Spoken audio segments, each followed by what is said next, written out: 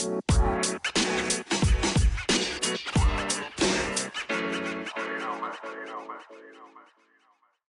After choosing to stay and play for Coach Hopkins, the program saw immediate success. Now, the leaders of this team, Noah, David, and Matisse, cemented their legacies as Husky legends, leading Washington back to the tournament for the first time since 2011.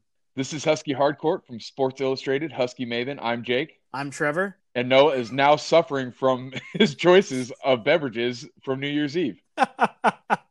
And we are like Murphy, Connor, and Rocco. Who's Rocco? Spoiler alert, he dies. He does die. Boondock Saints. Yes. You are on everyone. You are on fire. Rocco is by far the best part of that entire movie. Oh, yeah. When he tells his girlfriend to would you just shut up? Have you seen the second one? Nope. And oh my God, told I will not. It's not horrible. Is Willem Dafoe in the second one? I can't remember. If he's not, I'm not watching it. I know he plays a really good part in the first one. There was a firefight. I love when Dafoe tells the one cop that he's always wrong, but he ends up being right every time. It was a big freaking guy. Yeah. Obviously, they've all decided to stick with Coach Hopkins. I couldn't imagine how it would feel to have a coach get fired out from underneath you with a recruiting class coming that would have been, I think it was number 1 in the nation at the time, and sticking with Hopkins. But it turned out to be a great decision because now look where this Husky program is. And really, everybody wanted to give Romar one more year and one more year and one more year. And I think me personally, I think it was the right time. I think that everybody always knew Romar was a really good recruiter, but in-game management is not his strong suit. It worked out just fine. Coach Hop has had a couple of good recruiting classes. This one in particular is great. So he's picking up where Romar left off. Yeah, and he's really brought buzz back to the program that was pretty dead. Matisse, you were always a good defensive player, but what was it about Hop's system that allowed you to be so successful? It was the fact that I had 4 guys behind me to cover. So you could just gamble? Like if you think about it, in a man defense, like you mess up your coverage, like okay, they go score. Like in our zone, I would go just make reckless plays, and if I messed up, we had Noah under the hoop, or we had Dave guarding the 3-point line and the free throw line. And it was like my bases were covered. So like I had a way longer leash than probably most people have. Transitioning a little bit to your NBA career so far, you've changed a little bit of the way that defense has been played, in where you're still given that freedom to get a block a guy from back. I be seeing that he's gambling. No. Call how he's gambling. I see it. I'm a Sixers fan, bro. Stop with that. Okay, lock him up. So you can say that. I'm trying to get him to come back on the show someday. So I'm going to say he's letting his guy go so he can get those tip blocks. Is that because, do you think, the way that Hop allowed you to play that showed NBA execs, specifically the 76ers, to allow you to play your style of defense that's been so successful for you? Yeah, I mean, what was cool about my situation is, like, they knew what they were getting when they drafted me.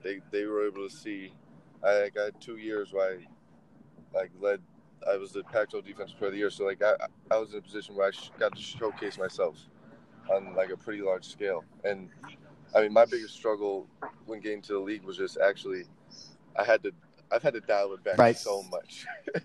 And like, I'm still gambling and still reaching and still getting beat, but like, I'm probably doing 5% of what I used to do, because like at this level, not even at this level, but when we ran our zone, we were we were a unit. Like Dave, you could speak to this. Like, you knew when I was going to go make my reckless plays, and you were able to. We were all on strings. Yeah, we were all on strings. Everybody would just move together. And then, so, like, all right, Matisse went for this. Okay, he didn't get it. Okay, he might get the next one. But, all right, Dave came over and got it. And Matisse went spot. I'm stepping up because like we were just all in sync. That's we was all in sync, and all those zones were covered. Now, David, did Coach Hopkins have any conversations with you about how he wanted you to run the offense? Because I saw, just as a casual fan, I saw a major difference in your game going from the Romar system to the Hop system, not just handling the ball, but having the freedom to attack the basket more. What were those conversations like with him and the rest of the offensive staff? I mean, a lot of it was just them because Hop had been watching. He like already watched me because since I went to Brewster, I'm around the East Coast, right.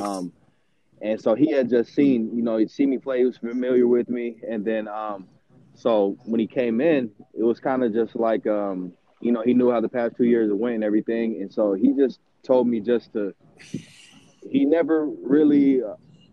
If I made a mistake, he never really got on me at all. Obviously, he got on me, but he never made that be a point where I felt like it would ever get in my head at all. It was kind of just like it was a growing process, a learning process, and he was fully in it with me, and so it was kind of just like just a relax and just play your game, the game you've been playing your whole life and everything, and then it's just and then obviously just teaching me things, just tempo and just getting the ball moving side to side and just in where we're successful at with our team and stuff. When we get that ball moved around the court, when we get it into Noah, so that teams can get on attention and he can dominate down there or kick out to open shooters. You got Tease there, and you got me, Jalen, and all them guys. So it was, it was pretty much him just sticking with me, really, just through me being able to make any mistakes and letting me have that room to make errors and stuff so I could, make progress.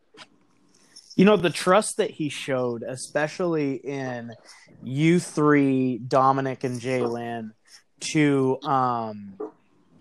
really be yourselves and trust that your games to where they want to be, I think was really important. And Noah, you talked about how you loved it when he came in because he put a lot of the focal point of the offense on you to make those decisions. So for our shooters, Noah, you can talk about this a little bit. You knew where they were going to be, and how quickly do you feel that these guys really found the correct places for them to be to get those open jumpers from you? Oh, I mean, when I said open jumper, I mean wide open. I'm like you're by yourself for 3, 4, 5 seconds. Ain't nobody in front of you because everybody jumps off. So just knowing the offense, it was just once they figured out the spots where if he gets double team on the left block, if I stand right here, because my man's gonna have to help off because somebody cuts. You know what I mean? If I stand right here, he can see me. Oh, it's kick. I'll just kick it out. They just floated to the right spots. And, right.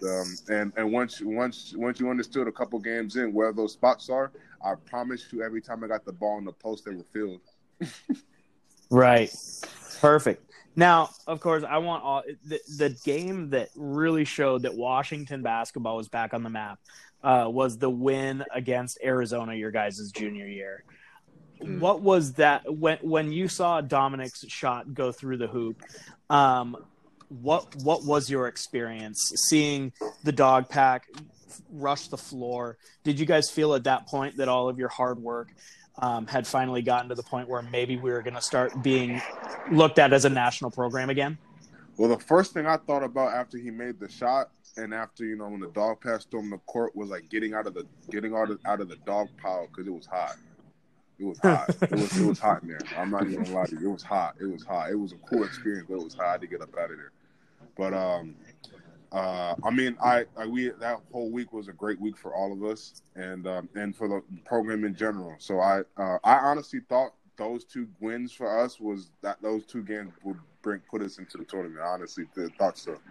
So were you guys pissed as a group that you didn't get in that year? Yes. Oh yes. Yes. So we beat Kansas in a basic home game for them. Yeah. Pretty much. Yes. Oh yes. yeah. Oh yeah. We was pissed. Oh no, we was pissed. I was like, wow. Yeah, that one hurt. Look, we made up for it senior year, and then we did one step forward and won a game. So, that Arizona game might be like one of my most ever. Like I'll never have that feeling again. Like that was the most. That's the craziest surreal. Like I'm having goosebumps right now. If y'all could see me, I'm having goosebumps just thinking about it. Like watching the shot go in the basket. Like Yeah, and how about for you guys? What was that? I know for me, like it was such a cool experience because it was like the perfectly imperfect game. like my man blocked the shot to Dom. Like, you know what I mean? Right? Like we won a game because the game-winning shot got blocked to the 3-point line, and then we hit a game winner. Like it was just like the fact that it wasn't perfect, but ended up being the perfect win. Like I think that's what makes it all the better. And then aside from the fact that Noah dominated and all that stuff, like yeah. But it was so fun. I being on the court watching a shot go in. Yeah, I felt like it was in slow motion. Yeah, without a question, it's crazy. Yeah, that's a feeling, man. You can't even explain. You know, it's just something when when you're there, it's the feeling you really can't explain because it's stuff you dream about. Like you're a kid, you see all this stuff on ESPN with crowd storming the court and stuff, but to actually be a part of the game and be the players on the team that won and to experience all of that, man, and especially with people that you're not even just teammates, like guys you're literally went through hell with, and like you guys are brothers, and to experience that all through everything we have been through, it was just like it was just a feeling I can't explain. Yeah, like it's like think about like we went all our sophomore year losing like that until just the next year just doing stuff like that, winning games like that. Like, it was a great moment. Like it was amazing. Obviously, you said you were pissed you didn't get in. Your expectations your senior year were to win the conference. You guys weren't picked in the preseason polls. You were picked higher than you had been in a while. What were those conversations that summer like as you were going into your senior years? Oh, I didn't even see the polls. I don't even know. I mean, let's work out. This is our last year. And, hey, let's rock out. Let's work out, work our hardest, and get to where we need to get to. Yeah. Senior year, it was just like, we knew what we had just did that junior year, and like me and Tease would always just keep this reminder in our head. Like when we went to the Pac-12 Media Day our junior year, when they have the players, kind of towards the end where they're asking the questions and asking you guys about your season and stuff like that. Like they didn't ask us any questions about basketball. They literally asked us about us playing ping pong earlier in the day against some of the other players. Like I remember that. Yeah, like the disrespect was so. It was just like we was gonna hold on to that and keep that chip on our shoulder. So it was like senior year. Let's show everybody like last year wasn't a fluke, and that they robbed us. Like we should have been in, but let's show them this year that we're serious and we handle business. I remember that. And Matisse, it seemed like they wanted to talk to you more about your name than anything about Husky basketball as well. Yeah, I remember that too. It was a weird feeling, I think, for Dave and I walking away, just like they really didn't care about us. Like we were just like they were just going through the motions with us. And then we won the league with 3 weeks to go. Well, let's see. Oh, absolutely dominated the league. Right. We won the league with 2 weeks to go. You guys finally see Washington pop out as the number 9 seed. You guys have made it back to the tournament after 7 years of Washington missing out. What does that legacy mean to you guys? To me, it just means like Coach Hop is going to be at Washington for a long time. I love it. For a long time. And I'm gonna sit here and I'm gonna tell my kids this, right? I'm gonna tell my kids this. I started his run. Oh yeah. I started his run. Yeah. I love it. He is going to. I truly believe that he's going to be there for like how Coach Boeheim is at Syracuse. He's going to be there for a long time. And he's a great coach, and I can understand that because I talked about the Gonzaga game, how he was switching from man to zone. He's going to be there a long time. And, just to be able to say that I helped and started his run of fame at Washington, it's going to be amazing. That is awesome. That's funny. I think for me, and probably David could probably relate a little bit too, like being from Washington and just like watching the Huskies growing up and just like watching the fall off and then just seeing them be out of the conversation for so long and then, be like the kid living out your dream playing for the University of Washington and then actually be a part of that team that brought them back and put them back on the map, I think is going to be special and something that we'll be reminded of for a while as like they continue to get better and continue to be a name amongst college basketball. Oh yeah, definitely agree with T saying. Like, man, just being from here and just seeing that whole fall off, seeing how bad it got, and hearing and reading what everybody had to say about us. Like, oh man, you can only imagine. Like, there's man, just the stuff we saw, like the people, the expectations, what they thought we would be and stuff after Romar left, and just for everything to end up playing out how it played out with the exact group of guys I was there. Like, I wouldn't want to do it with any other group of guys at all if I was to do it again. And it was just being able to put the whole state, Washington and the University of Washington back on the map.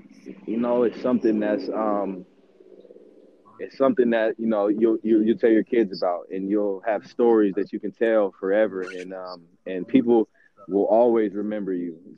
Just simply off that, they look at you like Husky legends for life. No, yeah, no. Hey, those were fantastic. I grew up on Whidbey Island up in Washington, so I grew up watching and loving and idolizing Gary Payton, and obviously Matisse, you broke his Pac-12 record.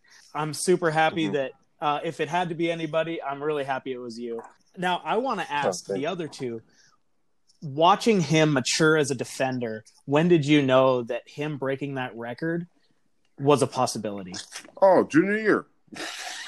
No doubt. Oh my God, junior year. Well, you having games like 5-6 steals a game. Like, but who's doing that? Like, who's doing that? Like, who's doing that? Come on. And I'm gonna be real, like, because obviously I didn't know. I can't tell the future, not knowing in the future, not knowing I'm gonna go play in the Pac-12. But I could have told you, dude, was gonna be something extremely special on defense from the first game I played him. He blocked my very first 2 jump shots, and I've never had my threes blocked. And it was like that was another reason why I hated him. But he was the dude has just got instincts and just like man, you can't even explain it. It's weird. I call him Spider-Man. Yeah, and I just want to say I was the first one to tell him congrats when he broke the record in the game. That's awesome. Yeah, you did. That's awesome. Remember in the Coach Romar days when you couldn't throw Matisse's way in practice? Oh yeah, it was over. Oh, it was over with. When we used to play man all the time, you could never throw his way. He was always in the passing lane. It was over with. You said I couldn't stand that. You could not run the play his side. Man, that's awesome. Well, Matisse, obviously, congratulations on breaking that record. I know it means a lot to you. It means a lot to Washington fans. You and Jalen were first teamers. Noah, you were just an honorable mention, and David, you didn't make a list. Right. I think that's criminal. And the whole starting lineup should have made it. Well, we beasted the entire Pac-12 the entire year. Absolutely. The entire year. We beasted them the whole league. Like, yes. Like the whole league. No. But yeah, and I just want to say on behalf of Husky Nation, we really appreciate what you guys did.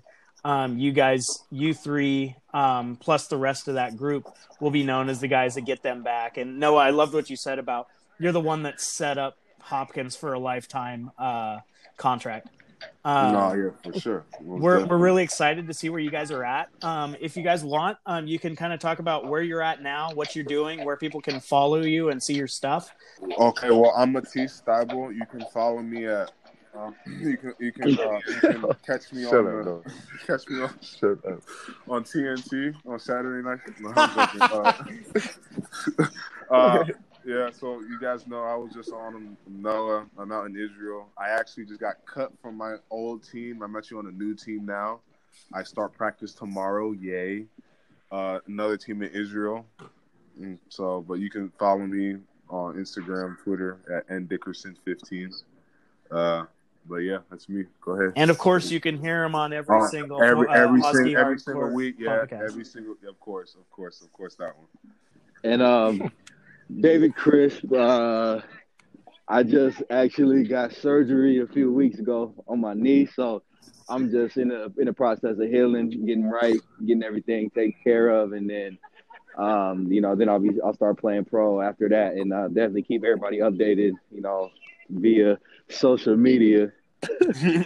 Hey, well, we really appreciate it, guys. Thanks for taking the time. I think we should end on this very funny story, though. The last story. Oh, I was gonna bring this up. Thank you. The last story. So, Matisse, you remember the funniest weight room story ever?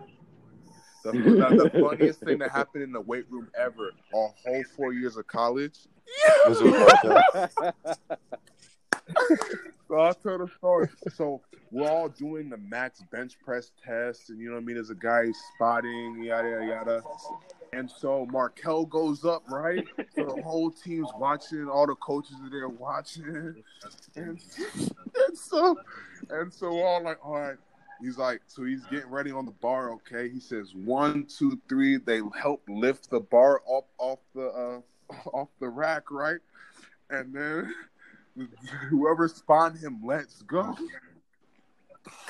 And I don't know what happened to his arms, but they just stopped working. They just stopped working. Crushed my boy whole neck. Oh no. Oh my god. And the messed up part about it is dudes is trying to help him, but they're not trying to laugh, so they're holding their face. Dudes just turning away. You know what I mean? Yeah, but that was. We almost kicked the number one draft pick. That was by far the funniest moment in the weight room at UW by far. That's the story to end on. That's the story to end on. There you have it. This group of seniors that led Washington back to the tournament, Coach Hop built a foundation of success to be built upon. As all three pursue professional careers, they will always be known as Sons of Washington and legends in the eyes of Husky fans. And thanks to those seniors for sticking it out. This has been Husky Hardcourt. Tell your friends to subscribe, rate and review on our favorite podcast platform, and give us those 5 stars. Let's eat them up. For more great daily Husky content, check out si.com/college/Washington, including our other show, Jake's favorite show, 4th and Inches, a Husky podcast that covers the Washington Huskies football program. Go Dogs. Go Dogs.